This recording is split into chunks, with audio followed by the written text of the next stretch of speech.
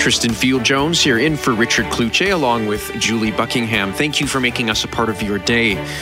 Well, normally when we talk about care homes, it's usually heartbreaking news. We've seen some facilities in Winnipeg account for dozens of deaths just on their own. But today, it's a very different story. Golden Links Lodge Personal Care Home declared an outbreak on November 11th, but now, at the moment, has no active cases among the residents. Joining us now is the CEO of Golden Links Lodge, Marcy-Lynn Larner. And Marcy-Lynn, why don't you take us back to November 11th when that outbreak was first declared? What happened there and how bad did the situation get for a time? We started with our first cases in our staff, and we certainly knew around November 9th that we were going to probably have some cases. We never anticipated the amount of cases that we ended up having. But shortly after our first 3 were reported, we quickly then started getting results back, and the numbers started to really increase.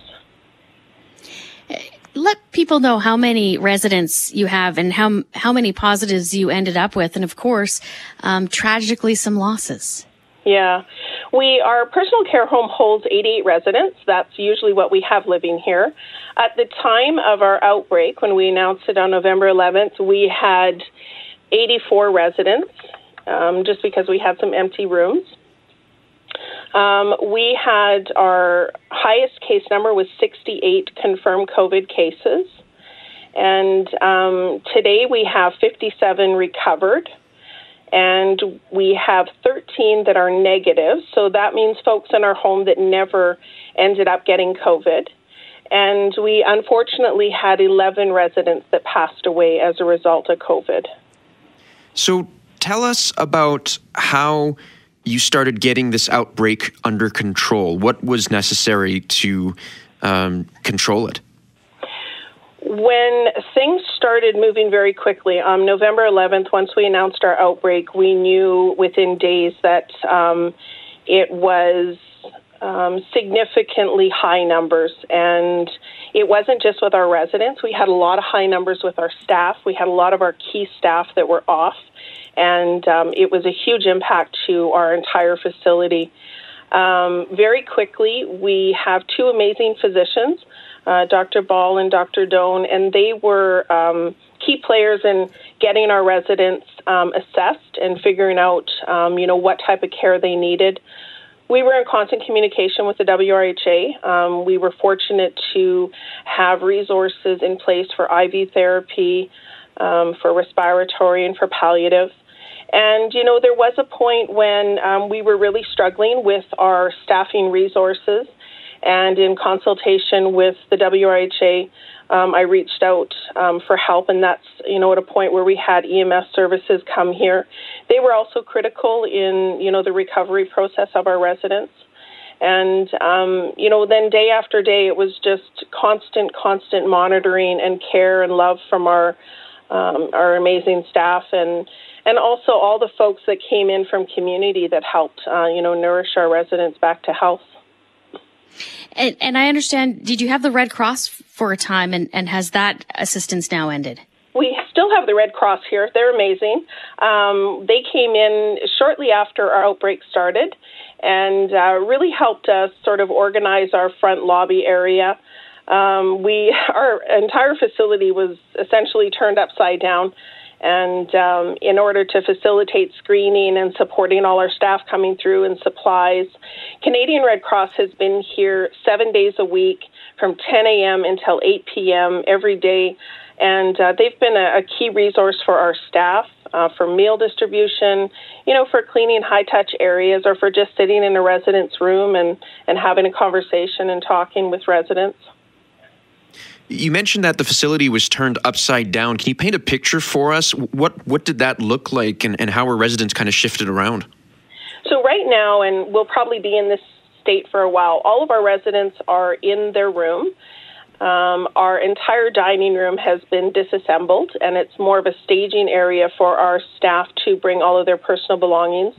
Our entire front lobby is actually a screening area.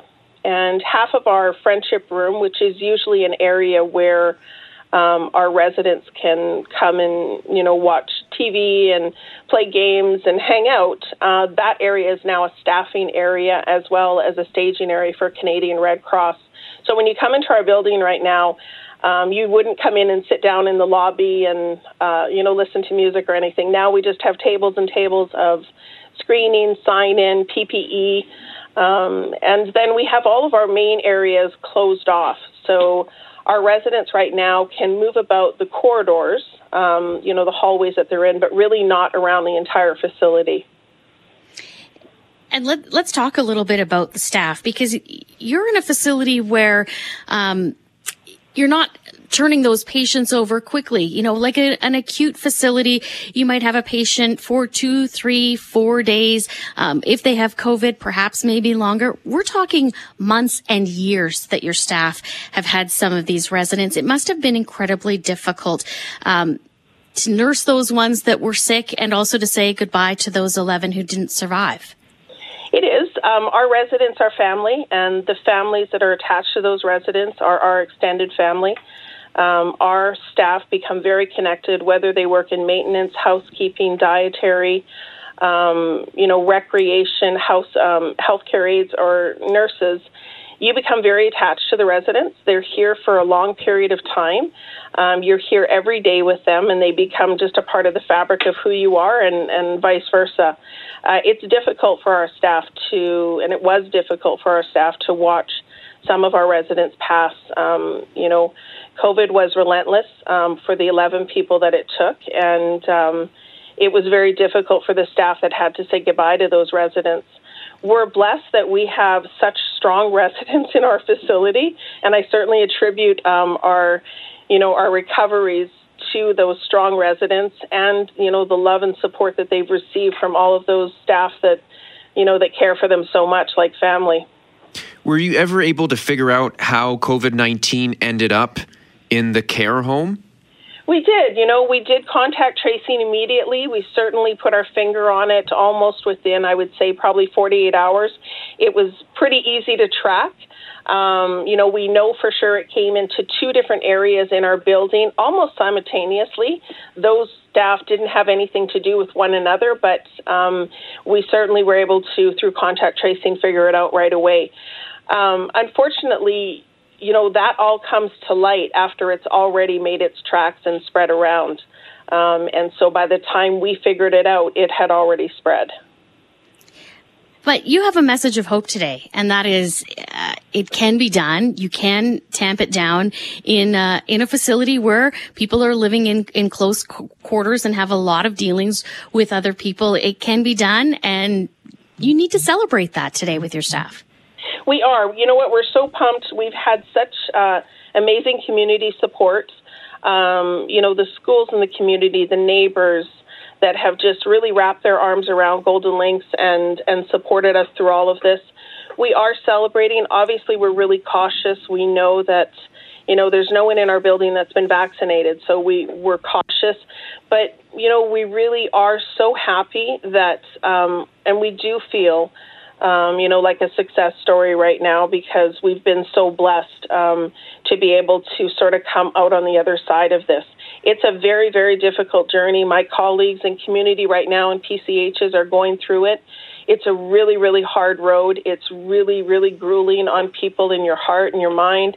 And, so we're happy today. We for sure are. And we're really hoping that we can continue to go into Christmas and New Year's and stay in this position and, and then hopefully get everybody vaccinated and then go on with life. CEO of Golden Lynx Lodge, Marcy-Lynn Larner, congratulations to you and your staff. We know you will keep up the hard work of protecting those residents, and all the best. And thank you for bringing us that glimmer of hope tonight. Thank you. Thanks for the opportunity.